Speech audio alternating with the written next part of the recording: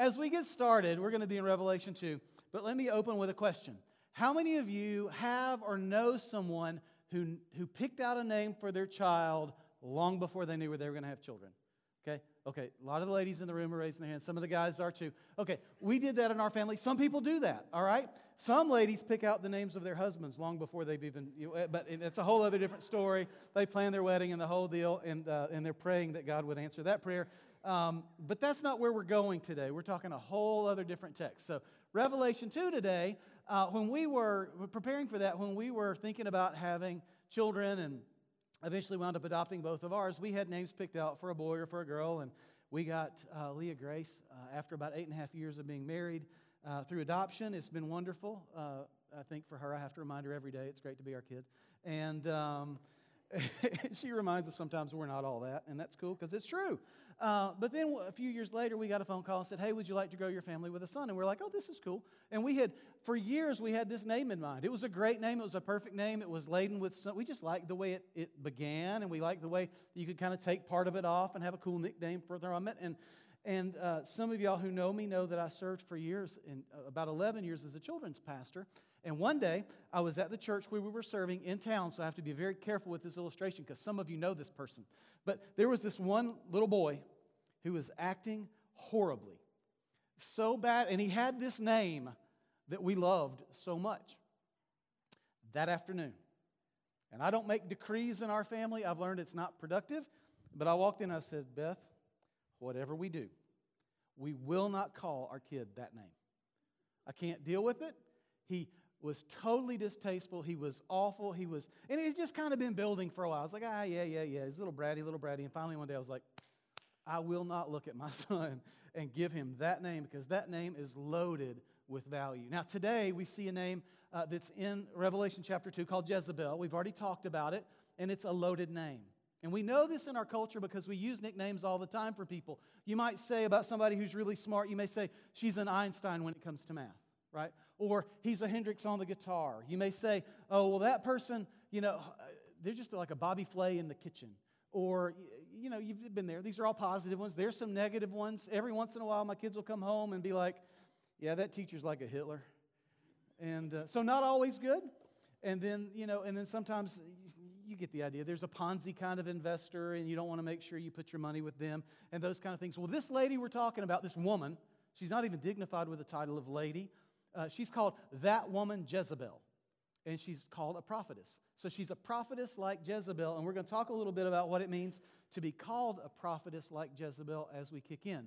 But if we're reading along together, we need to go ahead and start by being in the text because this is the Word of God after all that we're here to study, to learn together as we worship our Lord. So Revelation 2, verses 18 through 29, if you're on the Bible app under Fellowship Asheville, under Events, you can track with the text there. And if you need a Bible, there's one in front of you, and on page 871, you can find the text that you need. And I'll say this in advance. I think Fred has shared this before. If you don't have a copy of the Scriptures on paper, we'd love for you to have one that you can take and mark and ask questions in and reflect on. So if you don't have one, take that one with you today as a gift. We'd be glad to share that with you.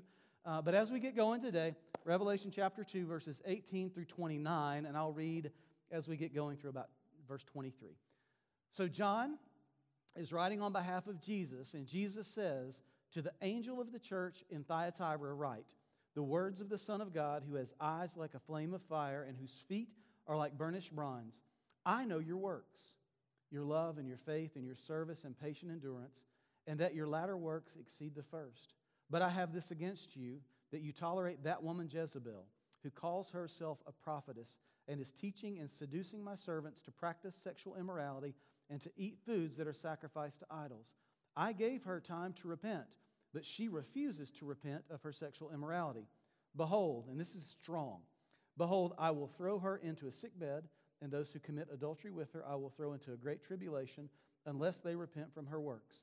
And I will strike her children dead, and all the churches will know that I am he who searches mind and heart, and I will give each of you according to your works. I'll keep reading. But the rest of you in Thyatira, who don't hold to this teaching, who have not learned what some call the deep things of Satan, to you I say, I don't lay on you any other burden, only hold fast to what you have until I come. Lord Jesus, thank you for your word. Thank you for a chance to study and learn what you have to say not just to other churches, but even to our church. So, Lord, we don't want to waste these words to the church at Thyatira. We want to hear what you would say to us today. So where we can, we're going to talk about what you meant to them. But we also want you to apply this directly to us so that we would grow in grace and we would look more and more like Jesus and we would enjoy our time with Him and that we would be able to come to know Him in a way like none other. And we pray this in Jesus' strong name. Amen. Well, all right, the good news to this text is he opens with some happy thoughts. He begins with some words of affirmations for a church who's doing some good things and is doing more and more and more good things. And as he talks about what he's proud of them about, I like the way he did this. It's a really good way to do your parenting. If you have a hard thing to say, it's always good to lead off with something happy and good, right? In fact, there's a sandwich here today. There's a happy sandwich. It's happy and hard and happy at the end. So as we walk through, you're going to see the two happies, but the middle part's kind of tough. And he says, man, I know your works, your love and your faith and your service and your patient endurance. And those first two, the love and the belief, are things that we can kind of usually keep inside. You know, I can love God, and maybe not everybody will know it. And I can believe in God, and maybe not everybody will know it. But in Thyatira, they had a love and a belief that showed. It was obvious to everybody around, and it showed because he said it showed in the way that you serve, and it shows in the way you endure. Now, some of us, we know what it's like to worship the Lord, and years and years ago, and it kind of bothered me, but I understood what he was trying to say. One of the pastors I know said, well, that's an EGR person. Anybody ever heard of an EGR person? It's kind of offensive, but it's a person who requires extra grace. Extra grace required. It's not really nice, but if you know the person, you kind of understand what they're kind of poking at. Well, a person who's walking in love and in belief in this way can encounter somebody who might require extra grace and they don't feel like they're being put upon. They don't feel like they're an annoyance. They just feel, oh, you just love me. And those of us who are extra grace required people know that sometimes we come on a little strong, or we know that we're a little difficult, and then somebody just loves you and they just love you and you're like, wow, I've never quite been loved like this. Would you just take me home with you? Would you just be my friend forever? Well, that's what's going on in the text. And they're so good at being good that they actually go from being good to being bad. Because they go from having extra grace and being enduring to being threatened by God and told, not only are you being long-suffering, but you're being over-tolerant. And this is a tough thing for them to hear. They don't want to hear it. And he says, this is a serious business, and I want you to understand how serious it is because you've let a Jezebel into your church.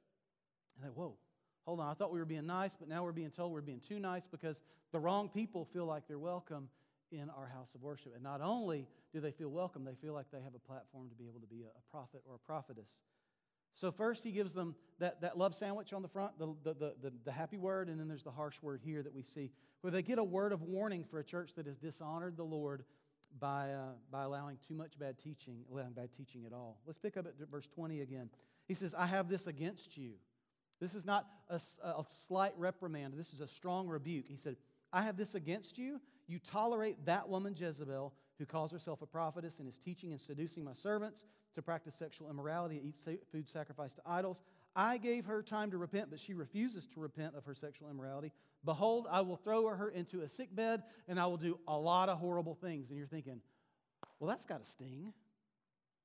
You just got this little happy 4 verses, and now you get these 9 loaded verses of what in the world is going on in our local body, and what does God think? Oh, God's not too happy with us.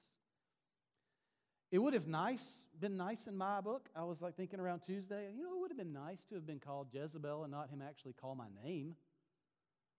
When Paul was teaching, it was not uncommon at the end of the verse or at the beginning of a chapter to say, hey, there's this person who's teaching this false doctrine, or they left me alone, or they retreated on me when they said they were a friend, and they called him by name. That would stink, to have your only time to be listed in Scripture as being the bad guy or the bad girl. So I thought, well, maybe it would be nice. And then you start to look at really who Jezebel is, and you're going, oh, that's not good at all. I think you would rather me use my name and say that I've got a chance to change than call me this Jezebel. And if you know your Old Testament really well, you may go, oh, well, David, we know what a Jezebel is. It's not good. But maybe you need a refresher on who Jezebel is.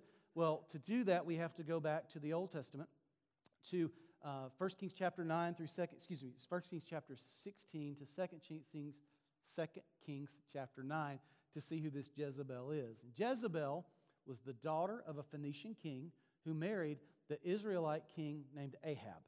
Now, you've heard Ahab probably from the book Moby Dick. This is a different story. There's no connotation there. It doesn't mean anything other than you've heard, oh, I've heard Jezebel, I've heard of Ahab. Forget what you know about Ahab. He's not a good guy.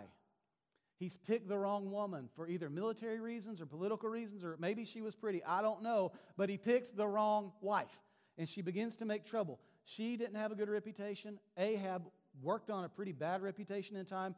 She came from Phoenicia, from an area where there was all kinds of idol worship and where Yahweh was not adorned, He was not loved, He was not served, He was not worshiped. And what she did is she worshiped a god named Baal or Baal, or you may have heard over the years Beelzebub. Okay? This is Satan. All right? It's a male deity, has a certain standing, and we know that he's a male deity because he's a god of nature, and he has a girlfriend named Ashtoreth. And Ashtoreth is worshipped by putting these poles up in your garden or a grove of them because you want to be a really strong worshiper. And just to be careful, because this is a delicate crowd, she was a fertility goddess. And let me read what an Asherah pole was. And this is from one of the Bible dictionaries that I turned to. Easton says, an Asherah pole is a tree deprived of its boughs and rudely shaped into images that were rude and planted in the ground. So she's a fertility goddess, and they're taking these trees and stripping them down. You can imagine what they're saying they should worship. This is not pretty. This is happening near the temple, outside the temple, near God's palace, near the place where they were supposed to be worshiping God, and God is not happy at all. In fact, she is such a pagan queen that she says, you know what, for years there have been prophets of God who are in this place, and they're not standing for the people that I honor, so what we're going to do is we're just going to start killing them. And as they start getting killed, the prophet Elijah says it's time to challenge this evil woman. So he challenges them all to a shootout at the OK Corral, which is actually called Mount Carmel. So just to give you an idea, we got one prophet of God. He's over here. His name is Elijah, and he's burning hot with rage because he wants to defend the honor of the one true God. And then over here, you have 450 prophets of Baal and 400 prophets of Asherah. So 1 to 850. So the prognosticators are saying, we think we know who's going to win. Right? We got reach over here. We got heart over there. So let's see what happens. Well, as the story goes all day long, these 850 start, they build an altar and they ask God to come down and consume these things and to do what only He could do, and He didn't do it. So they prayed louder and they danced around more and they cut their flesh and they did other things. And the whole time it starts to get laughable to Elijah, who's over here, who winds up saying, well, is your God on a trip? He didn't say, is his girlfriend ticked off? Are they working out? But he actually accused him at one point. Did he go to the restroom? So he's having a little fun with the fact that these guys are worshiping false idols, and it's starting to really show. Okay? Now, we know that pagan gods have power because they're led by Satan, and Satan likes to demonstrate power. But on this day, God ordained it so they would have absolutely no power to show. So after all this day had gone, Elijah finally said, enough of that. This is what we're going to do. We're going to build an altar. We're going to have 12 stones, one for every one of the tribes of Israel, and we're going to stack them up, and then we're going to put wood on there, and then we're going to put an offering on there. And you know what? That's not good enough. So we're going to dig a moat around it, and then we're going to pour water on it, and that's not good enough. We're going to fill them up with water and pour some more and some more. We're going to drench this thing so that when our God shows up, y'all are going to have to know that it wasn't just a crazy lightning strike. Okay? Amen. So this is what happened. So Elijah, we don't know how long he prayed or how much he prayed, but he said, God, come. Boom, God came, and he licked up everything. The offering was gone. The wood was gone. The stones were burned. Y'all, this is a big deal. This is a miracle of sorts. Stones don't burn, do they?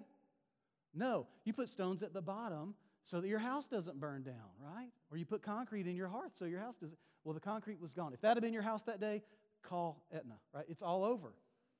It's all over that day. And Elijah is so happy because his God showed up and he said, you know what? This is serious business. So you would imagine if you've got one prophet of the one true God, 850 here, there had to be a crowd watching to see who was going to take the day. Well, there were enough people there that at the end of it, Elijah said, they got to go. This is wrong. This is untruth. God is, his honor he's been dishonored. We're calling him the wrong thing. Get away with them. And they went away and they killed them all. So there was a slaughter that day of false worshipers. Now, this is a big, big deal because Jezebel, these are her people. She loved them. She invited them over for dinner on a regular basis. They had places that they would stay in the palace with her. These were her people. They were on a name-only kind of basis. They were one-on-one. So all of a sudden, however Ahab knew, some say he was there, and some say word got out or he traveled back. So that night, Jezebel found out that and you can imagine, nobody came for dinner. a lot of food, nobody to eat it. And she said, in 24 hours, you're going to go the way they did. Big threat. So I'll just say, do you think this was a compliment to the church? That they have a Jezebel kind of prophetess in the body? God forbid that we would have a Jezebel kind of prophet or prophetess here. It's a big deal when you're asked to preach the Word of God, that you go to the Word of God and you speak to the Spirit of God. And this morning on the way in, I just like, one more time, God, can we honor your name today? I don't want to be a good preacher as much. I just want to show a good God. So that's where we walk through this, and it's a big deal. Now, last week, you got to understand, Fred was talking about what was going on at Pergamum, another church, and at Pergamum, there was sexual immorality, and there was also food sacrificed to idol, and God said, don't do that anymore. It's time to stop. But in that text, it was happening in the trade guilds, where the people who were blacksmiths or whatever, or traders, they would come in, and it was kind of like a lodge of sorts. They said, if you worship this way, God will bless your business. And they're like, well, yeah, God will bless my business also, but what you're going to do is if I don't worship this way, you're going to keep my clients away. So they were feeling pressure to do these acts that were unthinkable and unspeakable in this room. But this is what's different in our text today. People aren't being tempted in Thyatira to go to the trade guilds to do it. They're being told to go to Sister Jezebel's house and worship. Y'all, this is serious business. This is bad news in the body of God. And what Jesus says is, I've had enough of that.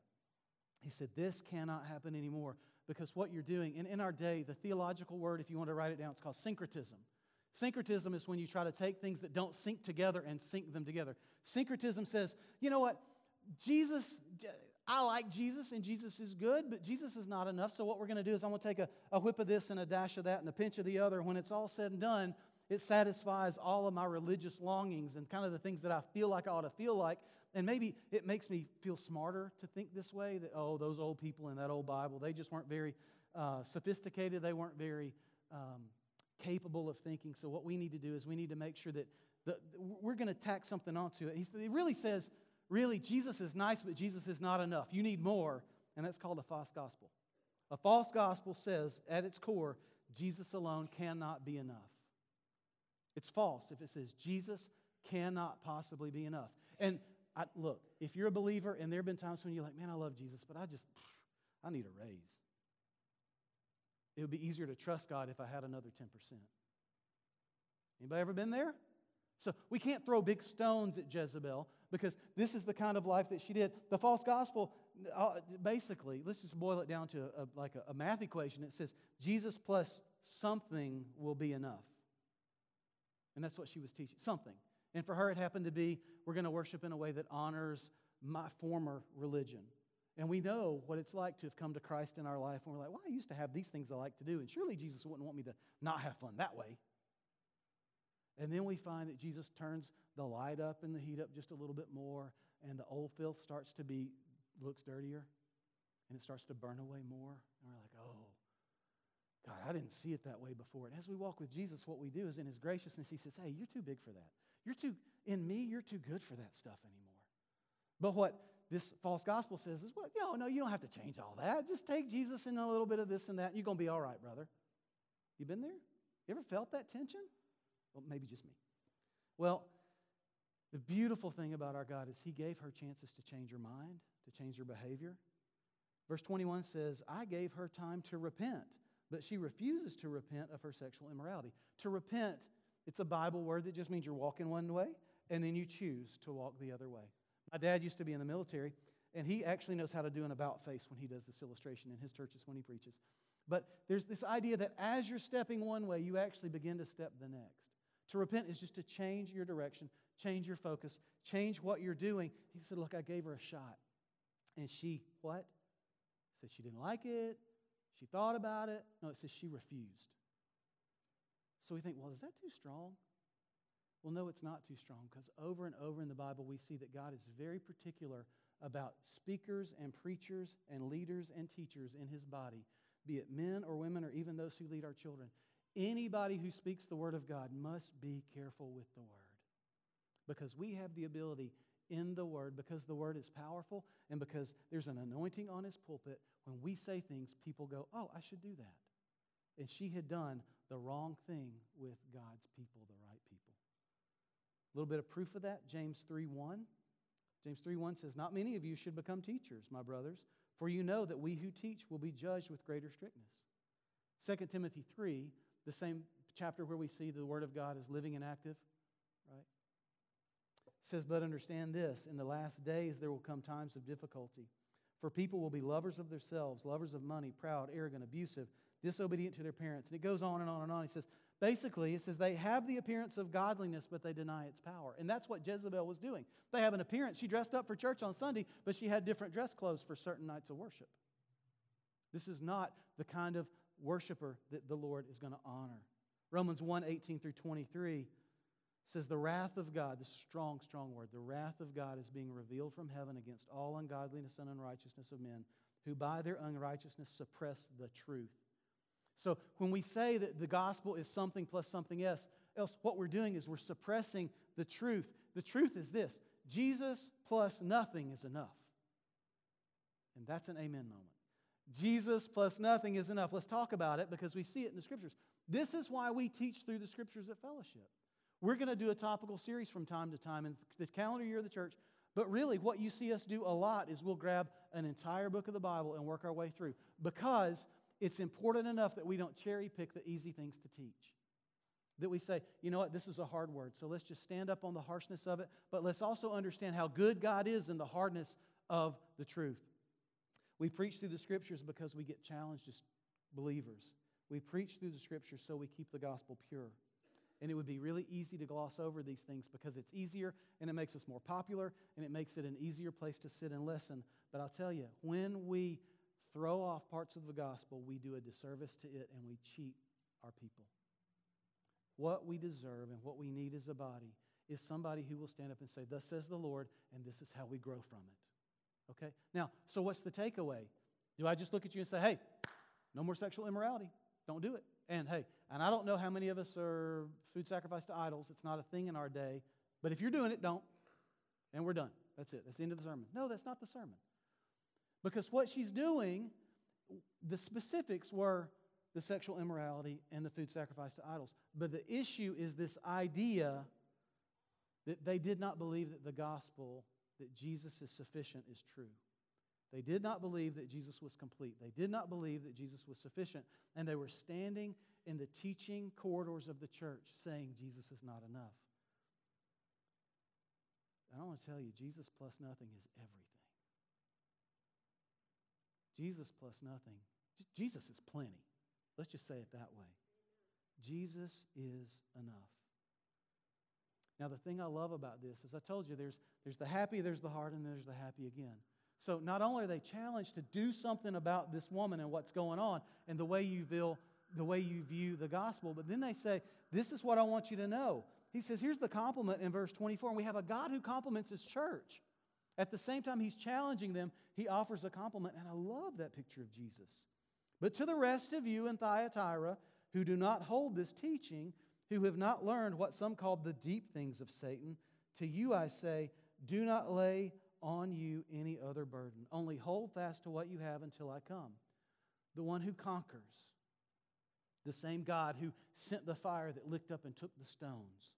The one who conquers and who keeps my work, the one who conquers is the one who doesn't do these, who keeps my work until the end. To him I will give authority over the nations, and he will rule them with a rod of iron as with the earthen pots that are broken in pieces. Even as I myself have received authority from my Father, I will give to him, the conqueror, the morning star. He who has an ear, let him hear what the Spirit says to the churches. Y'all, this is, there are no words to explain this, but this is what I do as a preacher. I got to find some words to hang on this to show you. The promise, here's the threat. The threat is that person over there is saying to the person over here, Jesus is not enough. And they're saying, Jesus is enough. And if you've ever been challenged with the idea that Jesus is not enough, you're thinking, I really want Jesus to be enough. Because I feel it here and I kind of know it here, but come on, show me something. This is the promise. The promise that God, that Jesus and the Father give through John is to say, you're going to see Jesus as the morning star. As bright as you've ever imagined Jesus, crank up the volume. As good as you've ever seen Jesus as, He's even gooder. If you ever thought Jesus was gracious, more graciousness. If you've ever thought Jesus was fulfilling, He's a filler fuller. Jesus is better than better, which is better than saying Jesus is enough. It's like saying Jesus is overflowing. And you go, David, what does that mean? It means Jesus says, you don't get the good stuff, you get me. You don't get a happy worship service, you get the one you worship. You don't get a happy feeling, you get the one who makes you full. So to the person that withstood it, who was the conqueror, when everybody else is whispering, Jesus is not enough, this is what's crazy. One day in their glorified state, they're going to look back and be, if they could just say to that person, oh, if you only knew who Jesus was. I tried to tell you, but my head's blown. Jesus is the morning star. Like, imagine, y'all ever have this moment? Leah Grace has said I wasn't going to talk about you, but I'm changing my mind. We have this thing in our world, in our family, where Leah Grace is, the best way to find out if a flashlight works is to shine it like right in your face and flip the switch on. She does it every time. It's funny to me. And I'll be like, hey, look at this flashlight. She'll look at her, blink, and it shocks you. Anybody have the early riser at your house and sometimes they can't, or you're the person that goes to bed early and then the late person like me comes to bed and you're like, where are the earbuds? I want to listen to something on my way to sleep. And then I turn on the flashlight to my phone and I look around the room and that's not quite good enough and I'm like, I think she's asleep. And I'll say it to me, hoping that she'll say, I'm not asleep. And I'm just like, I'm just going to turn the lamp on. Click. The light's bright. That bright light, when it's been so dark, is astoundingly bright. Right? The picture of the morning star is that, oh my goodness, the lights are so unbelievable. It's like there was a place when I went to college that I would go into my Physics 3, Physics 2, Physics 4, as a lot of physics, to those classes. And it was always dark in that auditorium, and I would walk out, and they had this brand new sidewalk that was just gleamingly white. And I have super sensitive eyes, and my eyes would just pour. And I'm talking, y'all, Jesus is so astounding, He's going to bring tears to your eyes. He's just going to blow your doors off how good He is. And He says, hey, hold fast, because the reward you're going to get last week for Pergamum is I'm going to give you a new name, and you're going to get this white stone that you're not getting judged anymore. And then this week He says, oh, you want something special? You get me. Today, if we're not careful, we try to add and we try to build syncretism into our lives, and we're just like, Jesus plus a little bit more financial satisfaction would be good. Sometimes we say, Jesus plus a little bit more social acceptance. Could I just have Jesus and a friend, please? If you've been lonely, I get that. And Jesus says, what you're going to get if you'll depend on me for everything is you're going to get more than you ever wanted. He's a friend that sticks what? Closer than a brother. He says, if you ever want it, and some of us, we want Jesus and we want to have some intellectual respect. I don't have faith because I'm stupid. I have faith because I've tested this and it's better than any intellectual endeavor I've seen anybody put together. Jesus is better. Oh, He's powerful. And we do it in church. We do it in our private worship. We do it in our public worship. I'd like to worship Jesus, but I would like the bass line to drive just a little bit more. I wish I had a pastor that was like this or like that, or I podcast this guy and that guy, and why can't mine actually be that, blah, blah, blah, blah, blah. Maybe you really wish you had rather had Fred today. I don't know. Don't want me, don't want Fred, want Jesus. Come on. The morning star wants you to want Him. So whether it's shining personalities or we want a little bit more money in the bank or we want to live in that neighborhood or drive that car, I found out somewhere today. This week, I was listening to a podcast. And if we're not careful, we put all these measures on what's good and what's bad, and I kind of can judge. I like, if they drive that car, then they've got this much money in the bank. And I heard a guy totally blew me away in a way that I didn't even know there was wealth like that. Sometimes you're like, okay, they have this, and their house is this big, and okay, I don't really relate, but they're going to be my friend, and that's kind of cool, right? That's nice. I was listening to this musician who said, well, every time I get off the plane to go to a new place, I don't even travel with my toiletries. When I'm at the airport and I'm flying commercial, I go into that little place and I'll grab all my little travel stuff. I'll grab a razor and some stuff. And he said, did you know they still make Colgate? Like, how rich you got to be that you don't know they still make Colgate? Colgate. And he said, oh yeah, they've got Prel and some other stuff. And I'm like, okay, you know a world I don't know. But y'all, I know Jesus. And I am rich beyond words. Look, when we preach, we need to do our best. We want to be inspiring. We want to be insightful. We want to be intelligent. When we sing and worship, I do it full-throated. Give it your guts when you worship. And if you're artistic, Paint like the masters. Whatever it happens to be that you do, live your life in a way that when people see you, they're just blown away by how great your God is. When it's all said and done, what's the tombstone going to say? Looked like Jesus. Boy, that'd be nice. But for what purpose do we do these things?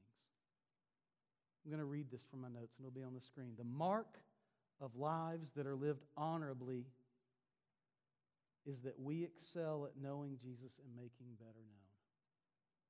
The mark of lives honorably lived is that we excel at knowing Jesus and making Him better known. So when you look, some of you guys I've known for years, what I want to do is the more I see you, the more I want to see Jesus.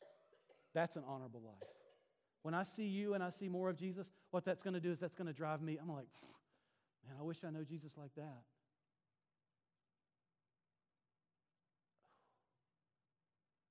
I want to be that man. We want to be those women. We want to be those people that aren't. Now, remember that kid I was telling you about who ruined the name? I still know him. I saw his mom this week. I saw his in-laws this week. He made some changes, and he outgrew his immaturity. He's a godly young man who's going to do some great things. He's old enough. Well, you're going to know him in the area soon. Not in our church. You just trust me, you're going to bump into him. He's an amazing young man, but only because he made changes. That woman of the text, that Jezebel woman, imagine. What if she had taken her opportunity to repent? She could have been like Saul that became Paul. She could have been like Cephas, who was renamed Peter from Simon. What if her real name had been Cynthia? Can you imagine what this text would have been? As the guys are coming up, let me just draw you this picture. There's this picture where instead of being told, hey, that Jezebel that's in your midst, wouldn't it have been awesome if Jesus, the morning star in heaven talking to John, could have said, hey, send this note to Thyatira. Say, hey, your love was amazing. Your compassion was amazing. You were so good with these people. Your faith was incredible. And by the way, that thing that Cynthia did when she walked away from all that stuff, that just blows my mind. I'm so proud of her because she's not taking those people to her bed anymore. She's actually taking them to the foot of the cross. Man, so proud of Thyatira. And God wants to redeem us all that way. He wants to take that thing that we've done and, it's a thing we did and the only beauty in what we've done is that God has loved us so much beyond it that He won't let us stay there. And as we celebrate communion today, communion is all about us growing into the image of God. Back in the day, in the Passover days, this was celebrated as a part of the end of a special meal. And they would say, hey, when you do these things, remember that God brought us out of Egyptian captivity and we're no longer slaves to the Egyptians. God has protected us and God has carried us and God has lifted us up and God has done all these things. And Jesus said, now when you do this, don't remember Egypt. Remember what I've done to bring you out of slavery. This idea, we're bound by the idea that Jesus is not enough. And He said, hey, just look at me and be free.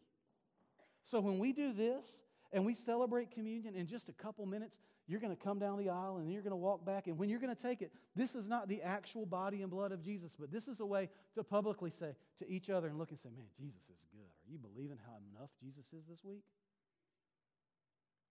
Remember how He told Thyatira, I love that it's better and better every single day. So this is what's amazing. This week as we celebrate communion, this month, in our March month of communion, we can walk down these aisles and kind of look at each other going, you know what, the way it's supposed to work is we're supposed to be closer to Jesus this month than we were last month. Because He's showing up stronger and better and more amazing. And some of you knew you were worshiping God, but you didn't know that He could take the stones. You didn't know that He wanted to make this change. So as we look at this time of communion, Fred and I were talking, so what? This is not about Jezebel. This is about you and me. John the Baptist said, it's time for me to decrease so that He can increase.